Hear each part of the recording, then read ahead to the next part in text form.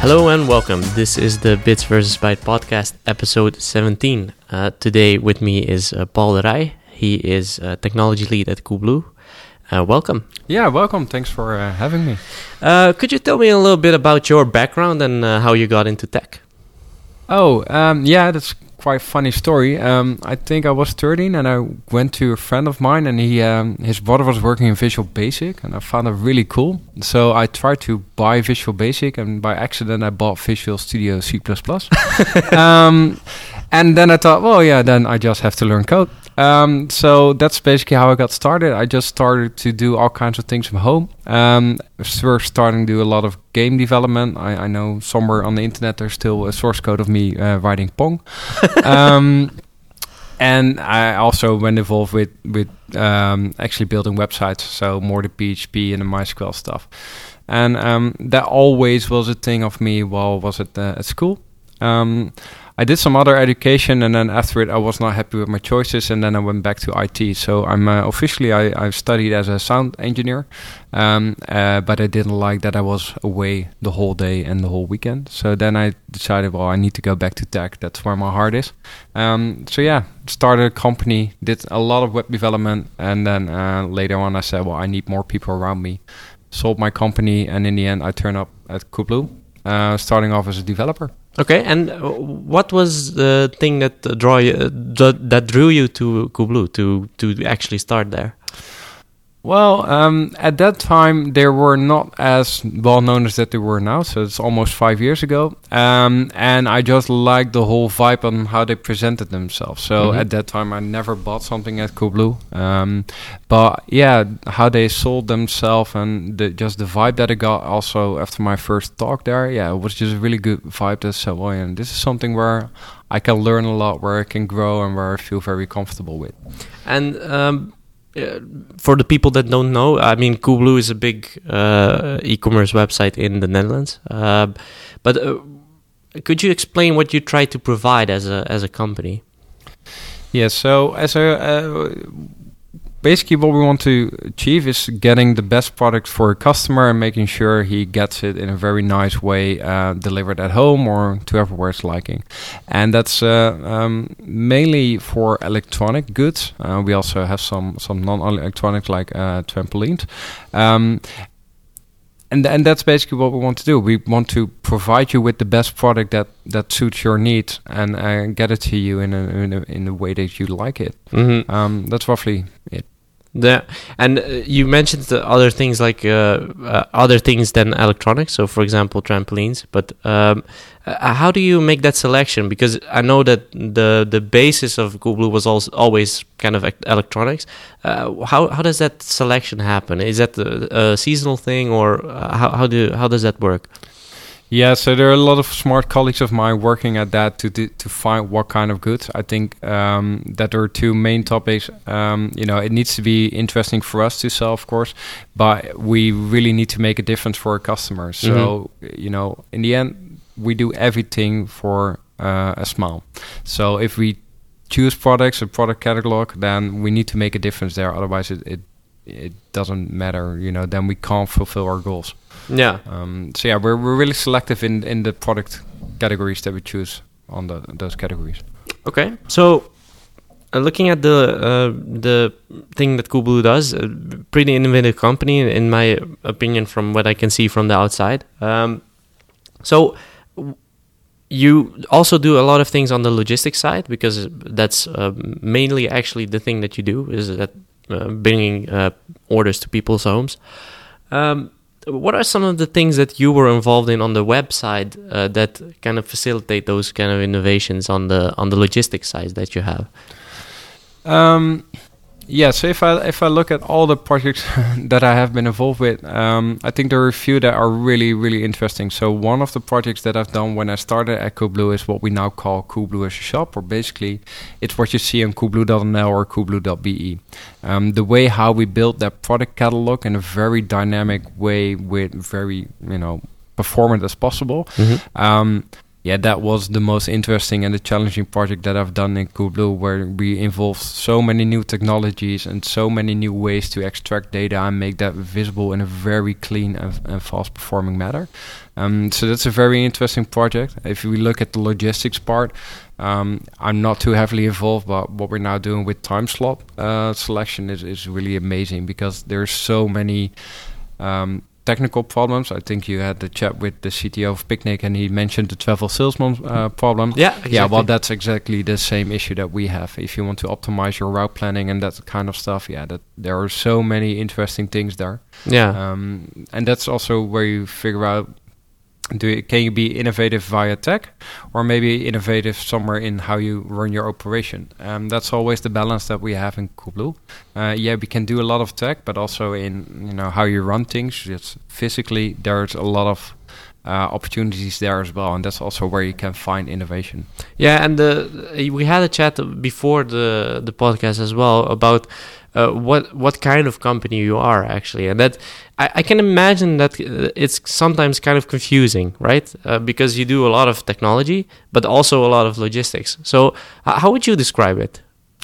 Yeah, so I in the end, it's just a multiple faceted company, right? So we have the e-commerce. We make sure that on our website or via our app, or if you come in our stores, we help you to find the best product.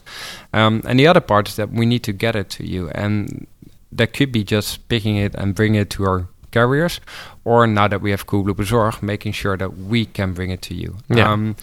Just putting products in boxes and giving that to, for example, PostNL is a different kind of operation than, making sure you have your own buses running around in the Netherlands, and making sure that you have your personnel planning for that. In that sense, we're also a logistic company. We have to do all those things besides the fulfillment and making sure you can see your products on the web. Yeah, what was the reasoning behind that whole? Because you work with a lot of carriers, of course. But what was the reasoning behind doing it yourself? So mainly, if we look at the delivery of our white goods, that was done via partners, and what we got out of the results of customer satisfaction surveys was that people were unhappy. There was no smile for a customer there. So why was that? I think a lot in the time of planning. So you order something in us, and then you needed to get a call so that someone could plan to deliver and install a washing machine maybe in 4 days or 5 days later. So I think you see something there. I think the quality of the delivery, it's like Peter said, it's a very intimate process, right? Mm-hmm. You get two people that are completely unknown to you in your house delivering stuff. They walk around in your personal space, right? So we saw all kinds of optimizations and possibilities there. And that's basically why we started experimenting with our own delivery service, which is Coolblue Bezorg. And people were so positive about it, and we were really happy about, how we could satisfy the customer with that. We basically said, well, let's start scale this out and make this a bigger thing. And it's you also have like bikes and stuff like that running around. Could you tell a little bit about that? Because to me, it's not entirely clear when those bikes are arriving at your home or at your company or whatever. Could you tell a little bit about that, the process and the thinking behind that? Yeah, so Coolblue Fiets mainly comes out of an aspiration for sustainability, right? There's a way greener way that you can get packages to your customers, and mainly in the areas where we already have depots, like a store or maybe depots of Coolblue Bezorg. So basically, what we're doing there is relatively small packages. We can deliver them as well by bike in a very good proposition, in a way cleaner, eco-friendlier way than that we can do with a van. And often this is in the big cities, right? For example, in Rotterdam, there are areas where you can't come with a van in the afternoon, but people still want their package maybe in the afternoon. With a bike, you can get there. And of course, we really are putting also responsibility in the sustainability and the world that we live in, right? So the Coolblue Fiets really suits with that, but also now our initiative to the entire roof of our warehouse is getting filled up with solar panels.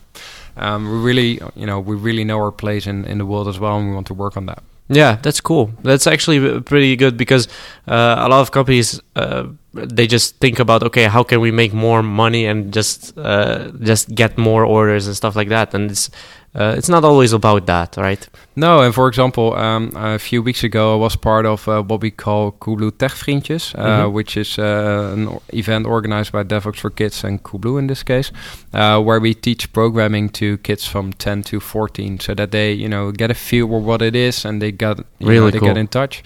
And it was awesome to see how many boys and girls were there just with an interest in programming, and these are also things that we find important to support and to start get that vibe in the youth. Yeah, and how cool would it be that you actually maybe see someone on that day, and later on they maybe come to work at Coolblue or whatever other company, or later on say, okay, I got the inspiration to do this because I went to this kind of event or whatever. Yeah, and it's amazing to see, especially, I just told that I needed to work in C++ and things like that.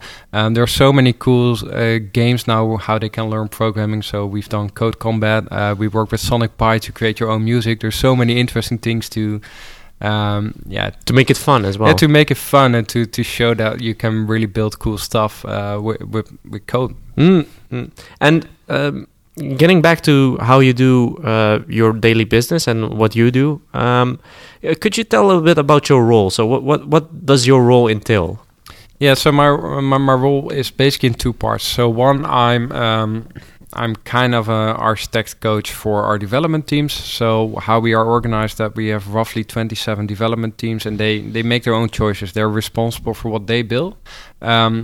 But sometimes it's good to have a fresh eye perspective on the things that they are building or how they look to design. So often that's where they ask me to help and just give my 2 cents on what they're building. And of course, as a company, we want a general direction as well. Yeah. It's my job to align that. And I'm a sparring partner for the board, for the domain bosses, let's say business unit managers, to help them understand what they want and how tech could help them with that, or the roadmap that they have, how does it align with the skills that they have in team. So kind of really more, one-on-one conversation. Okay, what's your plan and how can we help the best? And you touched on it a little bit with the amount of teams that you have. So how does that work? How are you organized to deliver certain kinds of projects? How does it work? Do you have do you use things like Agile and Scrum and stuff like that? How does it all function within Coolblue? Yeah, so we are a very agile company, and what I really like is it's also close to our company culture. So there are 2 cultural values that are really, suit well with agile. That's just do it, and every day a little bit better. That's agile. So that's what we've been doing. We're now doing that with agile. So that really works, especially the learning and the retrospectively part. So that's how we organize in a process way. If you look at how the different kind of teams are organized, basically we have different parts of the customer journey and put that in a kind of an own environment. So for example, all the stuff around shipping a package and getting that to your door, that's a domain called shipping and delivery that has its own development team. It has its own operational leads. And you can do that for many parts of the customer journey. And my role, I'm just across all those different domains just to help wherever is requested, or just where I see, hey, maybe, let's look at this differently.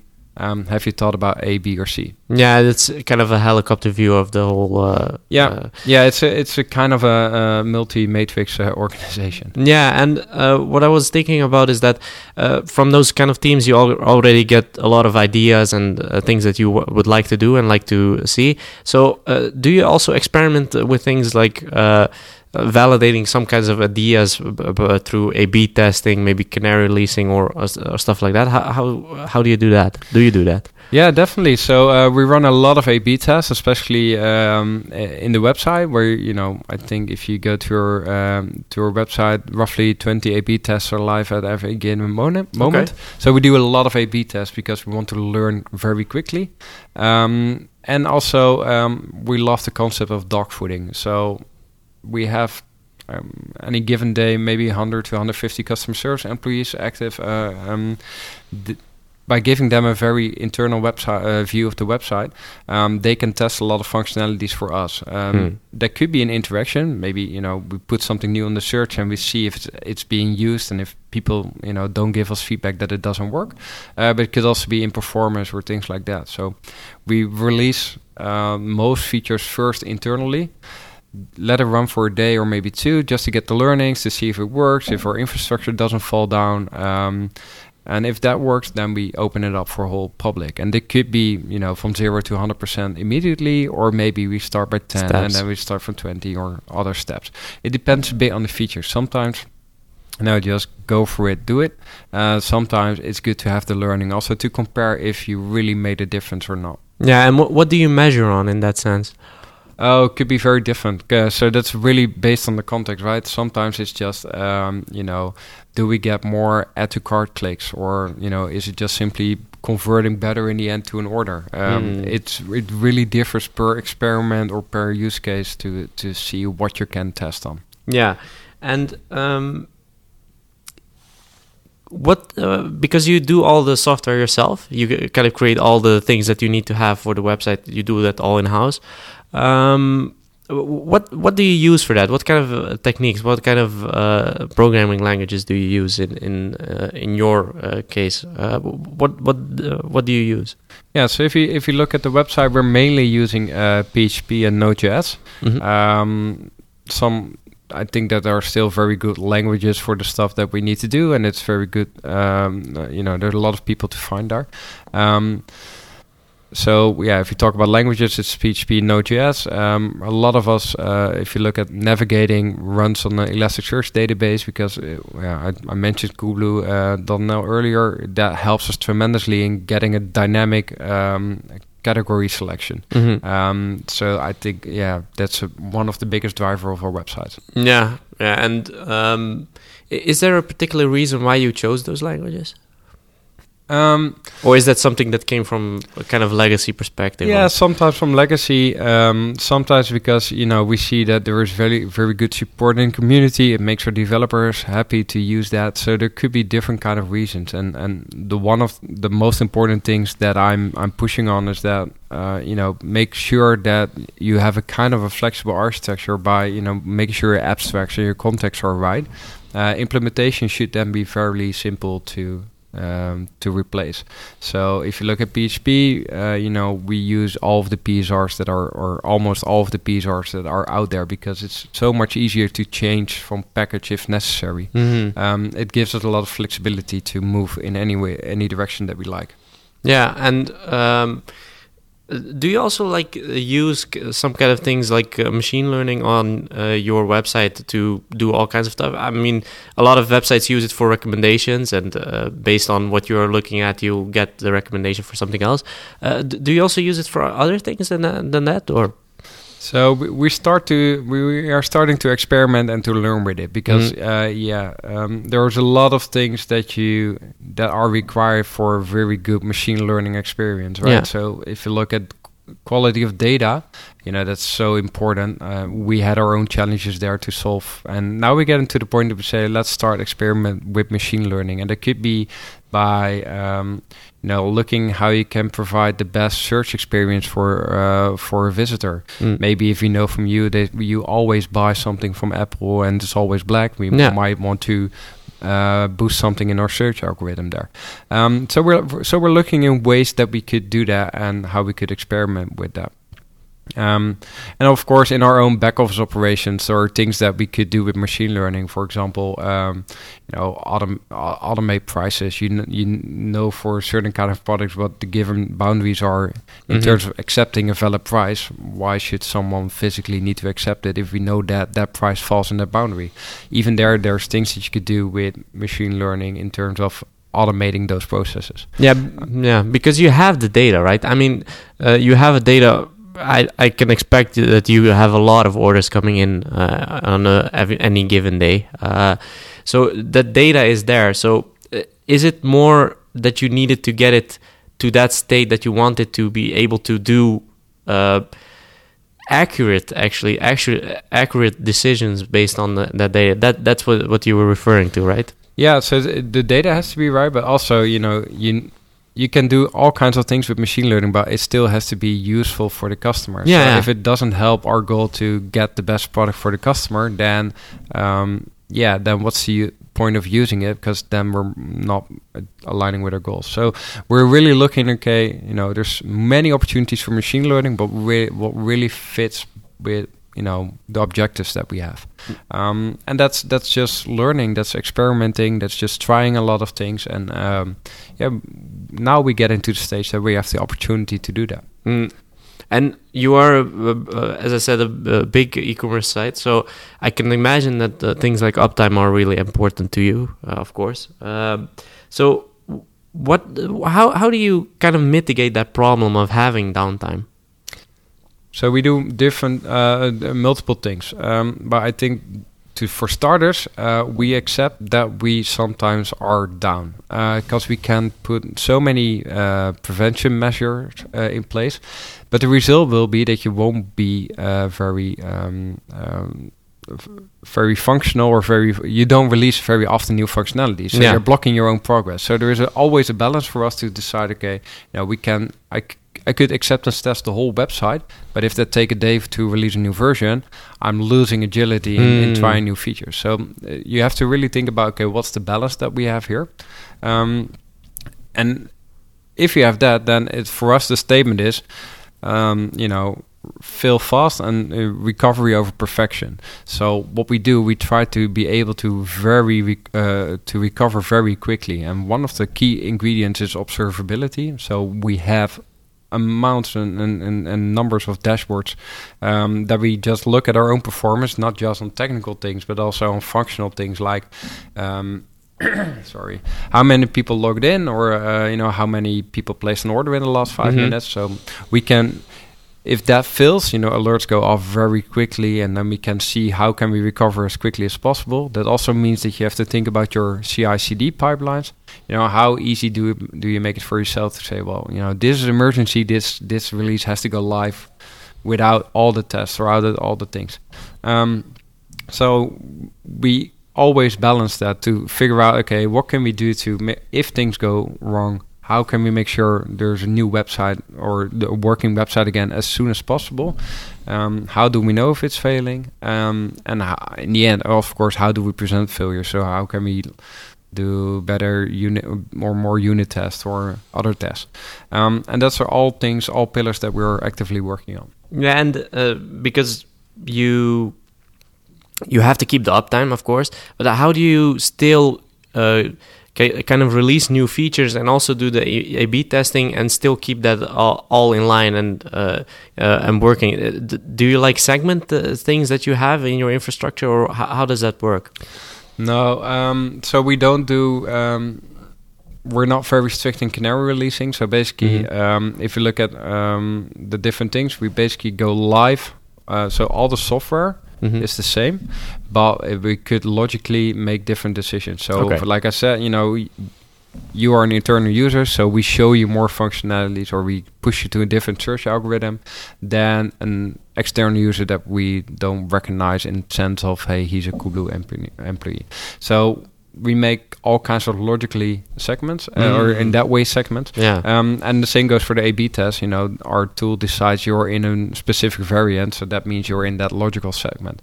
But if you look at code, all the code is the same. There's no difference. We don't have a separate cluster for new versions or for old versions. That was what I was thinking about. Is that, do you do it like that, or do you just do it logically by using what the user is or whatever? So do you use things like containers and stuff like that to make it easier, or is it still just normal code base and just release it? How do you do that? We have automated, but we're not using for containers. We're a bit on the researching and think about how could containers help us? Yeah. I'm also not quite sure of that. Of course, it's we use it for local development, and that works really great. But for production, it's just bare instances that we upload with new code, and of course that's fully automated. And no one is SCPing or FTPing by itself, but it's just let's just change one file on this server. yeah. Well, I've been there. So it's automated. Yeah. And what's kind of the reason why you're still why you're not totally sold on the idea of containers or actually using that in production? Yeah, so personally, I just have many questions. Okay, what problem does it really solve for me? Me being someone that needs to run an operation, and also the environment that we have works really well. We're just basically cloud instances that we can scale, we can tune in the way that we want it. We have a lot of control, and it's quite known knowledge about how that works. I remember back in the day that we started with Puppet 3.5 years ago. Everyone had to learn how configuration management worked, what Puppet was. Even Ruby for some. Knowing how an operating system works without knowing what containers are is sometimes just way simpler. It's just easier to grasp for people. So unless I really if I don't see what problem it's solving, I'm not too invested to say, well, let's switch just because it's new technology. It really needs to solve a problem for me. Yeah, okay. Yeah, I can get that because it does create some overhead if you think about it, and maybe it doesn't give that kind of flexibility that you have. Because what you said, if you have a good pipeline and you have maybe, I don't know if you use kind of images or something like that of servers that you already use, but it wouldn't actually help that much, right? That's the thing. No, so if you look at the OSs of the instances, we've automated how these are configured, how they're patched. There's a really good testing framework around it. It's patching a new instance is just an automated process. It just automatically happens. All the rollout is things. So there's not much for us to have a concern about. And then for me the question is, okay, how is containers me helping to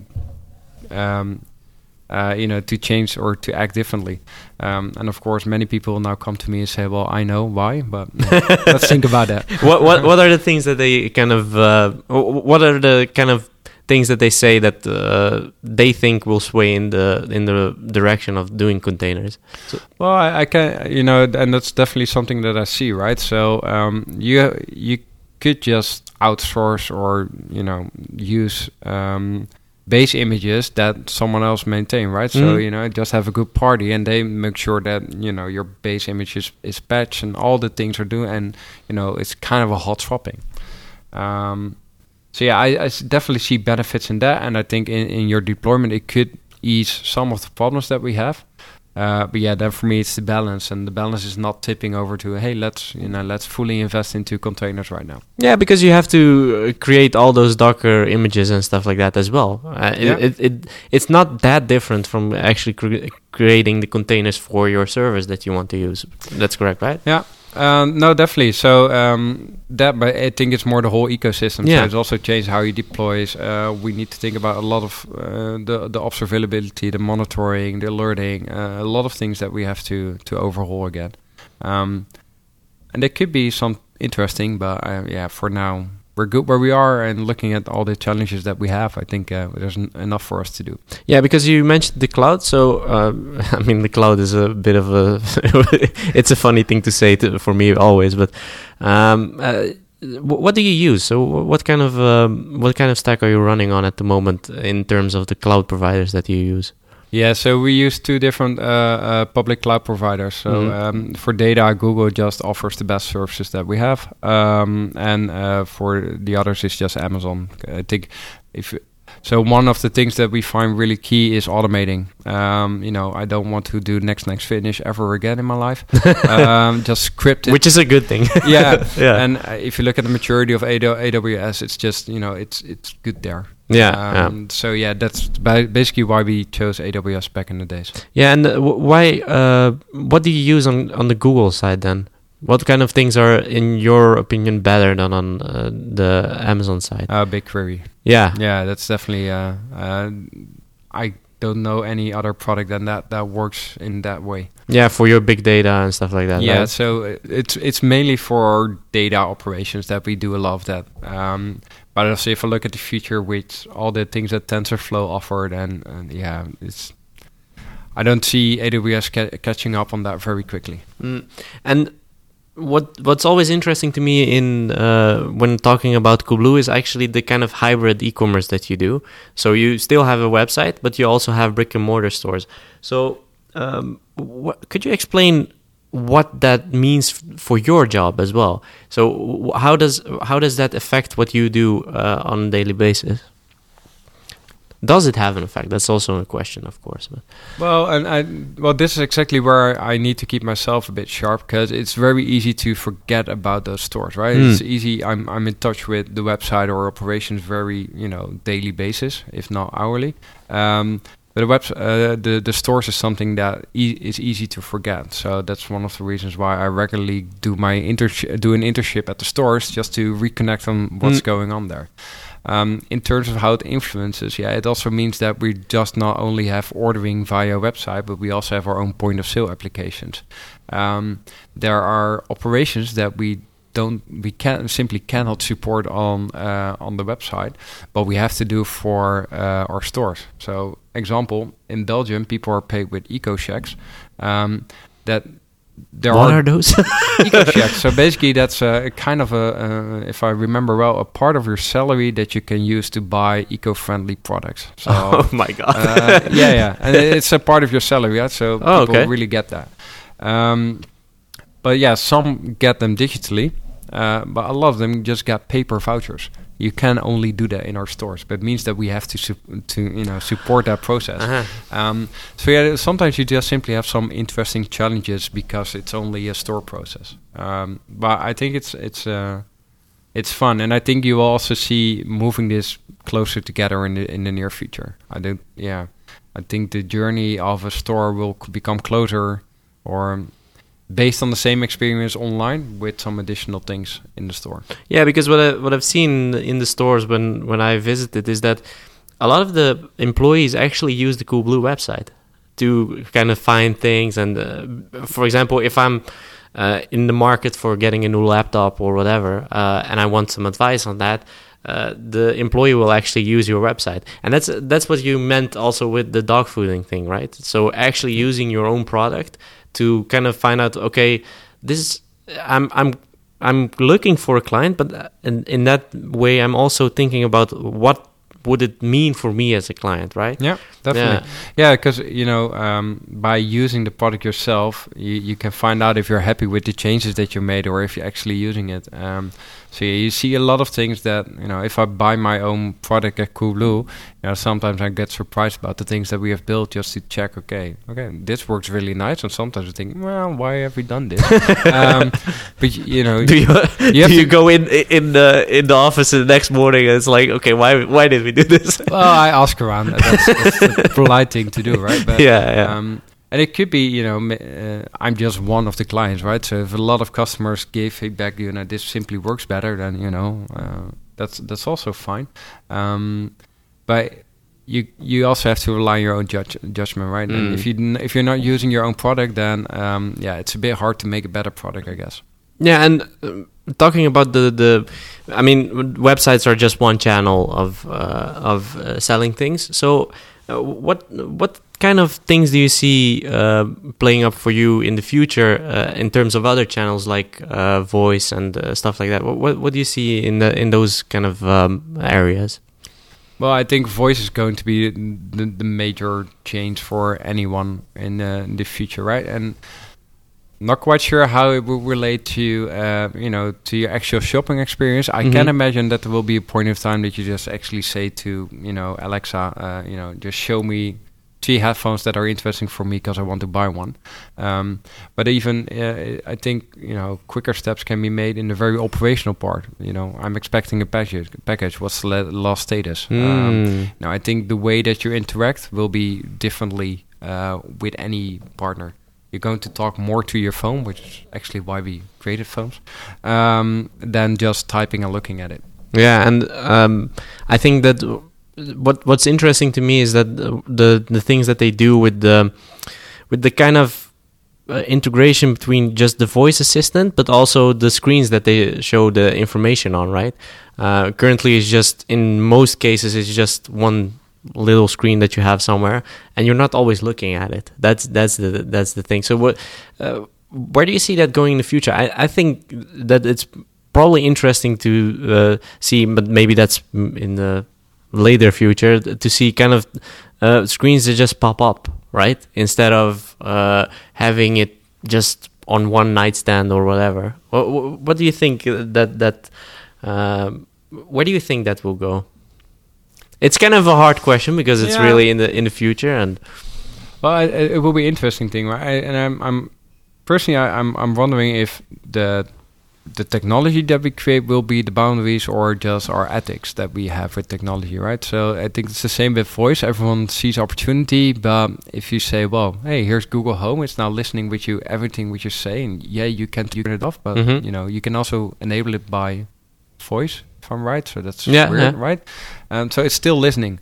It doesn't make sense, but it's still listening. A bit, there's, do we all accept in the future that there is something that will always be listening to you, and who's doing something with that information? So I think the ethics question will be way more interesting in the future than what we can build with technology, because I think technology we can't predict. The time of the Jetstones, of the Jetsons, that will be that could be the next future. Only what do we accept as a country or as society? Yeah, what do you feel yourself about? How do you feel about that? So we do have a smartphone in our pockets all the time, which can also be used for that. So how do you feel on that ethics question? I mean, it's a hard question to answer. It's very personal, of course, but what do you feel? Do you think people will accept it, or? For me, I listened to a talk of Aral Balkan. I think it's 2 years ago, and and I think Tim Berners-Lee is also now on this route. If you control the data yourself, it's a whole different ballgame than if the data is centralized and you don't know who's accessing it. So I personally believe that you get your own personal data storage, and maybe even us as Coolblue, some kind of information we just get at you. Maybe we only store orders for X amount of times, and if we want to have more of the history, we need to go to you to say, hey, give me that history. At least, having more control of your own data, and in a way that GDPR can't think of, I think that will define on how usage of certain kind of technologies will grow.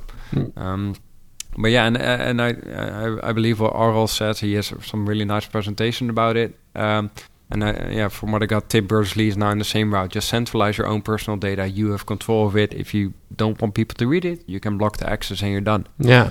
The difficult part here is actually that a lot of people wouldn't understand how to do that, right?